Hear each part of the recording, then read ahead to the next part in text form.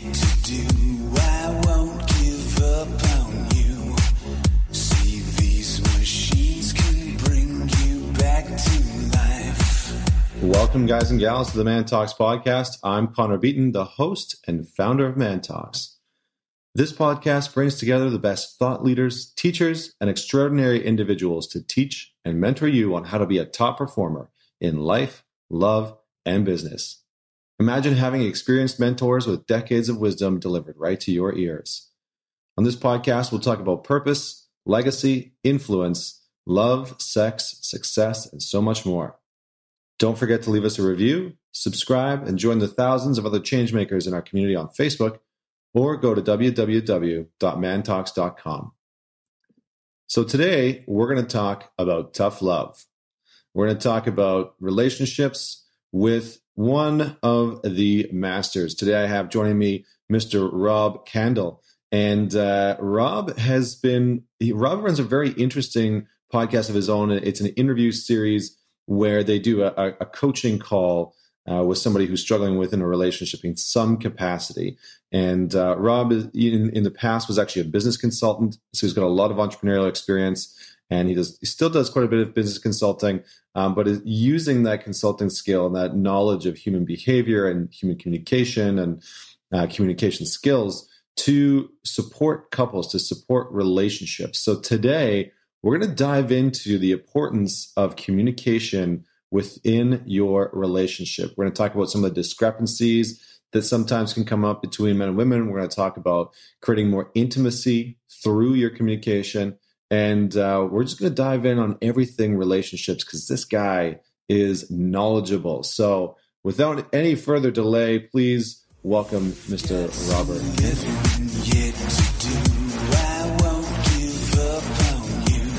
All right, Robert, thank you so much for joining us. I'm excited to have you on. This has been a long time in the works. It's true. I'm really happy to be here. Thank you for having me. Wonderful. So let's dive right in with our classic question. Tell us a defining story about yourself and how it made who you are today. Well, I have my standard story. It's really the wake-up call that I had, and it just changed my entire life.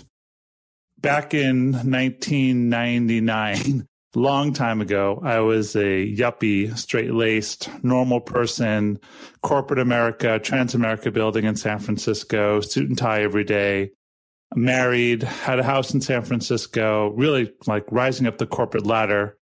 And my wife, my ex-wife now, but my wife at the time said, "Hey, do you want to take a class on sex?" Well, for someone who we weren't having a lot of sex, when your partner asks you that, the answer is yes, of course, I'd like to take a class on sex.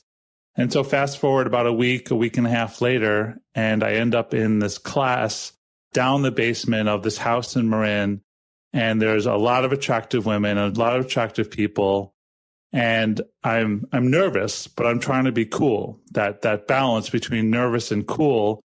And we're doing introductions and speaking about ourselves, and I start speaking. And I speak and I come from the heart and I feel brilliant and I feel eloquent and I feel like, that everyone's going to clap or the teacher's going to invite me to come up to the couch and teach with him. And then instead he said, "Hey, do you know your wife's crying?" And she was sitting right next to me, maybe a foot and a half away. And I was so full of myself and so numb and dumb that I had no idea that my words were so offensive, so chauvinistic and misogynistic. And I looked and it was horrible. I had this self-realization of how little I knew, mostly about myself and my words, but also about how I affected her. And then the teacher did something brilliant. He left me alone. He went, "Who's next?" And I had to sit in the angst and the pain of that embarrassment for a good hour as other people did their introductions. So I had two choices at that point. Choice number one was to stand up, throw over my shoulder, and go back to my cave. The one I picked was, wow, I'm going to stay here and learn. And that one moment, March 20th, 1999, has affected the rest of my life incredibly. I love it. It's a really powerful story. And it's kind of funny because we had an event here in Vancouver last night. It was called Relationships WTF. And one of the questions that we asked people was, what's your what the fuck moment in your relationship? In the past. And it's interesting to hear you tell that story because it sounds like that was definitely a sort of WTF moment for you where it was kind of like, oh my gosh, like how is my communication coming out like this? So what did that teach you? Like why was that happening in the first place? Why do you feel like you were communicating like that? And is that sort of like the standard MO? Like, do you feel like most men specifically have that type of moment within their relationships where they might be communicating in a way that's kind of unclear to their partner or not taking into consideration their partner or not being empathetic towards the other person? Like, is that sort of a standard thing? Definitely. And I want to be really crystal clear here. I think men have so much misinformation, have been trained so poorly to be communicators.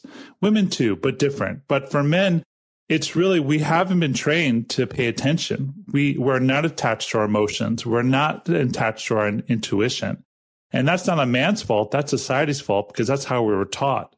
And I watch and I witness and I coach and I teach, and I've seen thousands of instances where a man is speaking and he has absolutely no idea how offensive he is to a woman. And women are taught to basically like, okay, they're just another guy being a chauvinistic, and they don't know either. They don't know how to speak it. And so what we have is dumb men and angry women, uninformed men and women who don't know how to speak and say, hey, when you said that, that's offensive. And the only advantage I had was I was doing my normal thing, but with a teacher who was willing to say, hey, do you know, my wife was, for the first moment, able to express her emotion. And the teacher was willing to point it out and let me burn in it, which is a really horrible, painful moment, but educated me so deeply on how much I didn't know. Nice. It's really good. It's one of the things that I've come to learn is that oftentimes we as men will learn through challenge, and oftentimes that challenge of just being kind of called out a little bit and called forward and then left to sort of like ruminate in a little, ruminate in that space a little bit is one of the most powerful things. So let's talk about, obviously today's going to be a little bit about communication, about relationships. Hopefully we'll dive into intimacy a little bit as well. But one of the biggest things that I hear in the majority of couples is that not only is communication key, but communication is also one of the most challenging things for most couples specifically. Totally. And so as men, like, what do you see as some of the most common gaps or common challenges from our side in being able to sort of translate the feminine form of communication and what we sometimes miss? Well, there's a lot written, and I've trained a lot on masculine and feminine communication. And so here's some basic thoughts to think about. Masculine communicates for production. It communicates to move point A to point B. And there's a very productive aspect of it. We want to just keep in motion and we want to communicate. We want brevity. We want to the point. Feminine communication is for connection. It's not for production. It's for connection. It's actually for creating intimacy. And so when you have a masculine speaker with a feminine speaker, you're speaking for different desires and for different intentions. And that's a huge piece if you don't know that. And a lot of men will speak to their women like they talk to their auto mechanic. And they're speaking in terms of, let's get this cycle done. Let's move from point A to point B. And the feminine, the woman often is speaking, no, I want to know what's going on and connective. So a woman will say something, even a problem, and the man will take that as, oh, let's fix the problem. But the woman's just speaking in terms of, no, I want you to know what's going on with me and I want to know how you'd react to it. And so the barrier between the two is really challenging if you're not speaking with the same intention. Nice. Yeah, I always like to say that usually men speak with the lens of what's the point? Where's the point in what you're trying to communicate, and let's get to the point. It's kind of a funny perspective because once I started seeing that, I started seeing it everywhere, and guys are always in that space of communicating, especially like man to man. We sit down, we have a conversation, and we're telling a story about work or about a relationship, and we're kind of in that space of like, okay, what's the point? Like, what's the point of this conversation? What are you trying to teach me or tell me? And, the feminine often does not communicate like that. So let's talk about diving into how we can bridge that gap, right? What are some of the things that the guys and the women out there who are tuned into this, how can we bridge the gap between the more masculine and feminine form of communication? Great. If I could, I'd just like to give credit where credit's due. A lot of these viewpoints I learned from Nicole Dedone, my ex-business partner from One Taste. And a lot of this I really learned from her. And so I just like to, always give credit. And a lot of it's my own experience. But awesome. I think the main thing that we always say would be for women to talk and men to listen. And not just listen to the words. Communication is made up of three parts. There's the words themselves. There's the intonation of the communication, how, the modulity of the voice and the pitch of the voice and how fast you're talking. And also there's the intention, the desire behind the communication. Words, intonation, intention. When all three match up, that's where communications really land. If one of them are a bit askew, you get some cognitive dissonance. You get some, it's like someone says, you look really nice, but it doesn't feel like it. And so the main thing to do is to communicate, is to be really crystal clear on all three parts. If I scream at someone, give me a glass of milk, well, they're not going to understand why I'm screaming. And so women are really trained to be better at matching up all three. Men aren't. And so a lot of the time, like women will speak and they're so attuned to their emotions and they're not sure that the man's receiving it. And if the man doesn't get it, they think they're not really paying attention. And in that attention, there's a lot of anger and malaise, a lot of issues between the two. So your ability for women to speak, men to listen deeply, not just to the words, but what's the feeling behind it? What's the motivation behind it? And that's how you bridge a lot of communication gaps. Yeah, that's awesome. That's some really, really good insight. And I think that will definitely help a lot of people. I'm curious, do you ever use the term universal statements? Like, is that something that you've ever unpacked before? No, sorry, don't know that one. No, that's okay. That's okay. So I call them universal statements. I'm actually not too sure where it came from, so I can't give credit, unfortunately, because I actually learned this through my former partner, Kelsey Grant. So I'll give her the credit. Good. But this is something that I started to become aware of in my own personal dynamic, where I would use these like broad, sweeping statements within the relationship. Like, you always do this, right? And it was a universal. And basically it would communicate that they were always doing some behavior, or generally we use it to communicate that our partner is doing something wrong, right? And so how can we best approach, because I think for a lot of guys out there, when we have a criticism or critique or something like that, we're not really too sure, at least in my space years ago, I didn't really know how to deliver that communication or that critique. And so it would oftentimes get built up into this universal, broad, sweeping statement was like, you always do this. You never text me before bed, or you always ignore me when blah, blah, blah, blah. So how do we deliver those criticisms or critiques? Because I like to say that criticisms and critiques equal emotional needs. And so oftentimes there's a very good reason why that's happening, but I think that sometimes those things can get lost in translation. So do you have any insight for how we can give out criticisms and critiques, or how we can receive them and sort of understand the emotional need behind it? Sure. I mean, I call those superlatives. That's my term, and that happens all the time. And both men and women are very guilty of using superlatives. And people tend to use superlatives when they're point of the emotion where they're not feeling seen or heard. So if you're at the point of universal statements or superlatives, there's been a lot of arguments and a lot of angst that's been going on for a while. And just know that it's just important to just, it's a telltale sign if you're at the point of superlatives. My recommendation and my training in terms of criticisms or emotional needs, as you say them, or desires, as I would call them, is to enroll your partner in a team-like fashion. So what happens more often than not is that we have a need. Our first belief, because we live in a system of scarcity, is our partner doesn't want to give it to us. We actually have the innate belief that we either don't deserve it or there's not enough, or they're scarce, or they're not going to. So you walk into the conversation thinking, he's not going to do that for me, or she's not going to do that for me. You're bringing that energy into the conversation. So the first belief is to know if you ask it, there's a better chance than not that they actually really would enjoy giving it to you. So as a communicator of your request, you have to walk in thinking, I'm going to have this.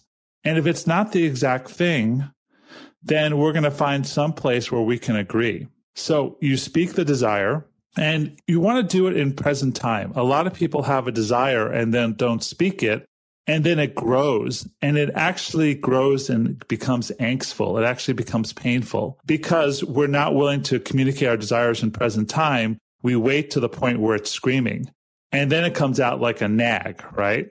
So if you have a desire, walk in thinking you can have it, speak it as soon as you think it, and then prepare your partner with a communication bridge. Hey, honey, I had this thought the other day, and I want to talk to you about it. And I know it might be challenging as a desire, but it's really important to me. Do you have space to hear this right now? As you create the communication bridge, your partner then has a choice to say, like, well, honey, I'm actually at work right now, or I'm really tired. Can I rest for a little bit and we can talk about this in half an hour? But more often than not, they're going to be like, yeah, sure, bring it. When you create that communication bridge, you're actually enrolling them into the conversation. And then the chance of them receiving it is much higher than if you just speak it off the cuff or it comes out as a nag. That's really, really good. It's really good. I call those position and permission, right? Just like positioning that you want to have the conversation, and then looking for permission that they're open and receptive to having that conversation in that moment.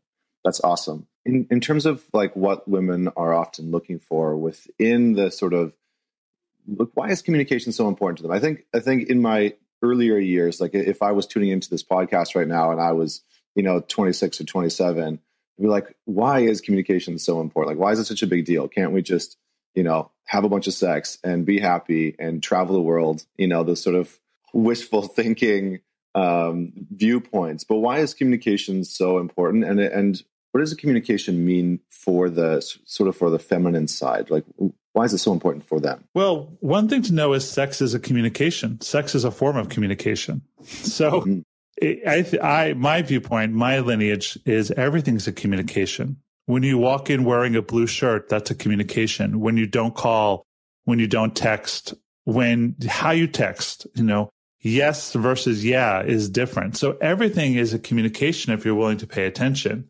And like I said, most men are not trained to find the minute details, the little things about communication. Women are. Women really notice. Women can look at you from head to toe in 0.5 seconds and take in so much communication. So just know everything you do is a communication.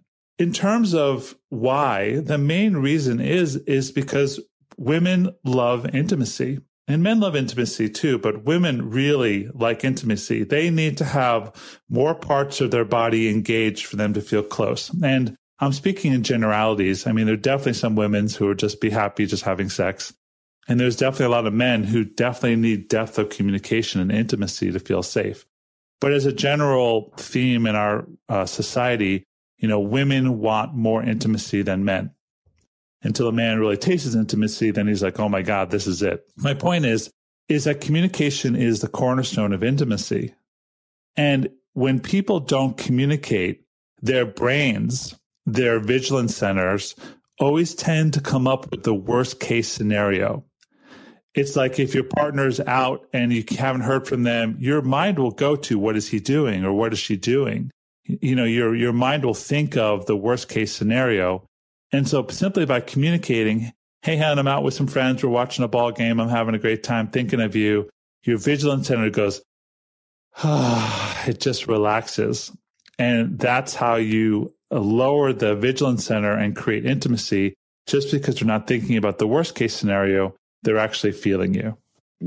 That's really good. So let's shift towards intimacy a little bit, because I think, for some guys, it's sort of an elusive term. I think, some guys that may be new to learning about relationships view intimacy oftentimes strictly as sex.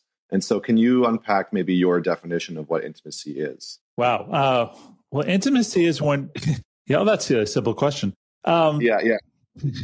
Intimacy to me is when you allow your inside to be seen.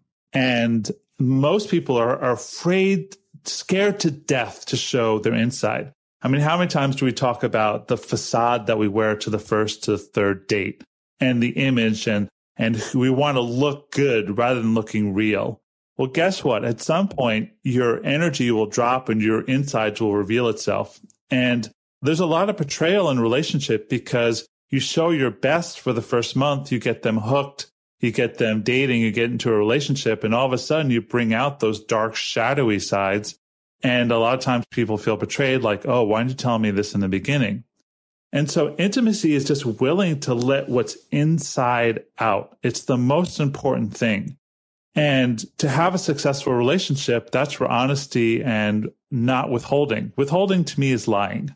And when you withhold part of yourself, you're robbing the other person of this rich part of who you are.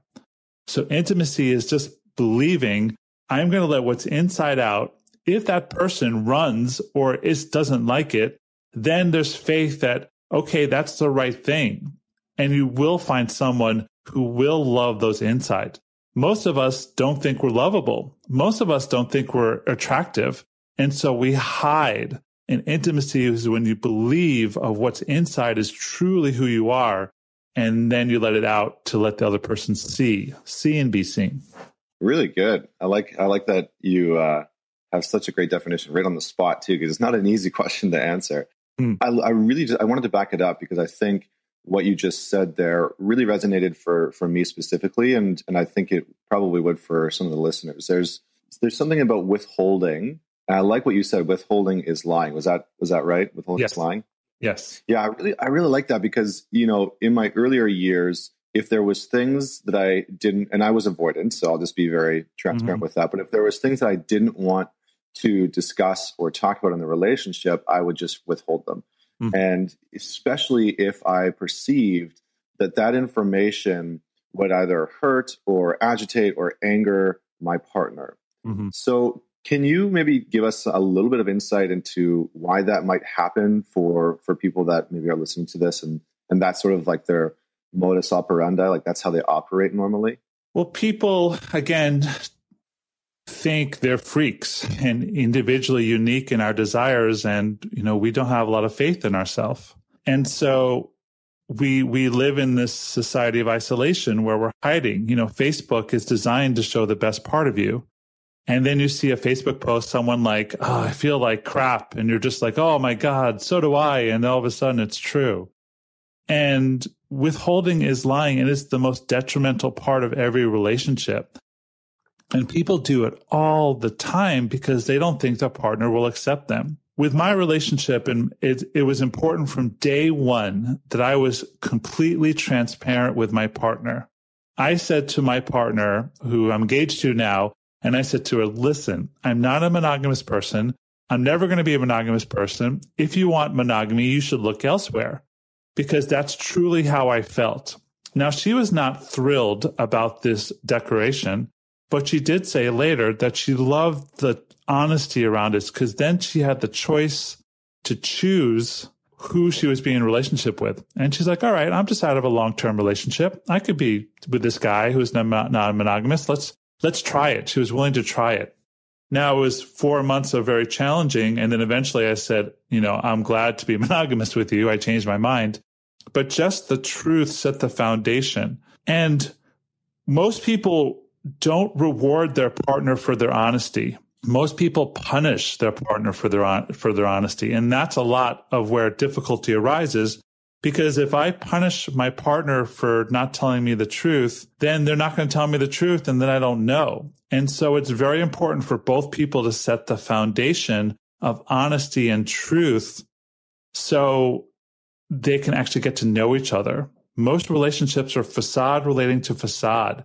But your willingness just to say one truth, I had this crazy idea, I have this fetish, I have this desire, I saw this girl today and man, she turned me on. And for the person to be like, really, what turned you on about them?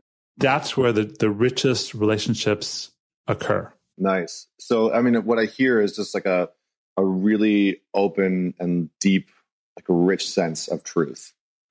I think it's interesting because what I've experienced in the past and what I've seen in a lot of guys who withhold, and I hope that people take that, and give you credit for it, but withholding is lying. But what I've seen with a lot of men who tend to withhold is that they're trying to live into this like nice guy persona, right? And like we've created a culture where the nice guy is like, oh, there's no more nice guys, right? But then like the nice guys finish last, and so we have like all these perceptions around being a nice guy, and I feel like a lot of guys are trying to live into that space of I need to be nice, and telling the truth is going to hurt this person, and so I can't do that because that would make me not nice anymore. So, do you have any recommendations for how guys can sort of like push through that? I mean, there's a great book called No More Mr. Nice Guy. Yeah, oh my God, I'm just going to say that. That book is horrible. Yeah. It's so good. It's so horrible. You read it and you're just like, oh my God, this is so me. Dr. Robert Glover, I think his name is. It's Robert Glover, yeah. It's funny, when I was growing up, I read this essay or magazine article that said, only assholes get the girls. Because when I grew up, the bad boys got the girls and the nice guys finished last, just like you said. But then in terms of relationship, in terms of long-term relationships, most assholes don't stay in long-term relationships. It's really the nice, attentive guys. Being nice to me is telling the truth without anger. That's, one of the viewpoints I learned. It's just be willing to tell the truth and then receive the truth. And nice is simply to be authentically who you are. When you're not authentically who you are, you're not being nice, you're being phony. And, No More Mr. Nice Guy, the book talks a lot about the anger that nice guys feel because we're holding this deep, rich power, who we are inside in order to be received. But that's where the anger and the cancer comes from. And so your willingness just to be true and real is so paramount of importance, because then your partners can decide who you are. And nice guys feel good about themselves. We can go to bed and believe that we're doing, that sensation is right. So all in all, it's just this thing, time and time again, to be authentically who you are. Who you are is definitely more attractive than the facade you're wearing, because that facade will crack at some point and betrayal will occur. Yeah, that's really, really powerful. And I think in those spaces, like the funny thing is that by living into that facade of being the nice guy, you never get your deepest desires met. You have all these wants within the context of a relationship specifically, because that's what we're talking about. But you have all these wants that you'd like to explore, whether it's sexually or, whether there's a vacation that you want to go on with your partner, or, there's just ways of being that you'd like to have within the relationship dynamic. But by living into that nice guy space, it's almost like you get to stay stuck in never having that which you really want, and it's kind of ironic because you're trying to appease the other person. So how do people shift that? Like, obviously telling the truth, not withholding, is a very, very, very good place to start. But do you have any other recommendations for maybe some of the listeners out there that might have landed with besides reading the book? Well, here's the harder of the two. This is harder than withholding, not withholding, is build your own self-validation. Build your own self-contained internal belief and love of yourself. I had a teacher last weekend say, build a crush, fall in love with yourself. Here's what happens mostly. Most men especially look externally for validation. If I have a hot woman, girlfriend, I'm doing okay. If we're having sex, we're doing okay. If I have a good job, I'm doing okay. If my parents approve of me, I'm doing okay. We actually build our own internal sense of right or wrong looking externally. But the problem with that is all those sources go up and down with their approval, especially, women, especially your partner, because we're both dynamic beings. And so if we gauge how well we're doing externally, then we never have a really solid sense of core of who we are. Self-esteem is built upon esteemable acts. When we do the things that have us feel good and powerful ourselves, then we no longer rely on external sources. And then we have the power to be more honest and truthful. If I'm depending on my girlfriend's response, then I have to gauge, am I telling them the truth or not, to gauge the response I want. If I truly believe in myself, then I can speak the truth authentically all the time. I care about her reaction and how it lands, but I'm not basing my own self-esteem on her reaction. There's a really important difference. I can still be connected to her, but I'm not depending on her for me to feel good as a man. And my willingness to truly believe in myself is the most powerful thing a man can do. If you're self-reliant and self-validating, then you depend on no one, but everyone who does value is sort of like the icing on the cake. And that's the thing I work with all my clients is, no, don't look to her. Don't suck off her validation. Believe in yourself, and then you'll be more powerful. Oh, so good. So good. I think, there's a lot to unpack in there, but I think that one of the most powerful pieces is that I think one of the distinctions that I really heard in that, and I just wanted to put this out there, is the distinction between I don't need you and I'm okay. I think oftentimes men will hear this in some way. And I know I've been like I've totally done this in the past, but we'll hear something like this and we'll say, okay, I have to get to this space where I can look at my partner and say, I don't need you. And I think that that's kind of missing the point, because it's easy to swing the pendulum in the opposite direction from where you are. So finding that sort of middle ground of being able to cultivate that inner strength of being able to self-validate and self-regulate and still be able to receive what the other person has to say. Because I think that's also important. I've seen men who kind of go in the opposite direction, and then they show up in the relationship and they're like, I don't need your validation whatsoever. And it creates this sort of repulsion. And then their partner feels like they can't contribute, validation and praise, which is something that they might actually really want to give. So just in terms of how to go about cultivating that balanced sense of internal validation and really what we're talking about essentially is a sense of deep confidence, right? Like a quiet confidence where you can self-regulate. Do you have any insights into how people can do that? It's the word is practice. There's no magic pill. It's not like I can say, drink this formula or drink this power shake or read this book. It's nothing like that. It is just live a life of practice and do the things. Self-esteem is built upon esteemable acts.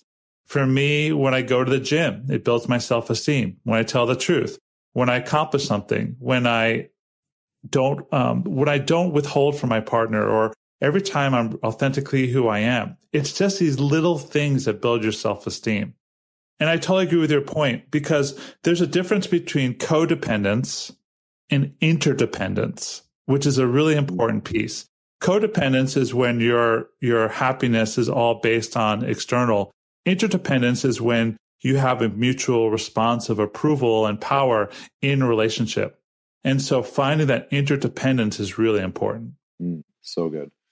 So Robert, we need to start wrapping up here, but I'm just curious, you've got Tough Love, which is a podcast, and you've interviewed some incredible people on there about relationships and intimacy and sex and communication and all these different pieces. What are some of the top lessons that you've sort of learned from all of these interviews? Because I can imagine that it's really like a form of an education. Wow, it's amazing.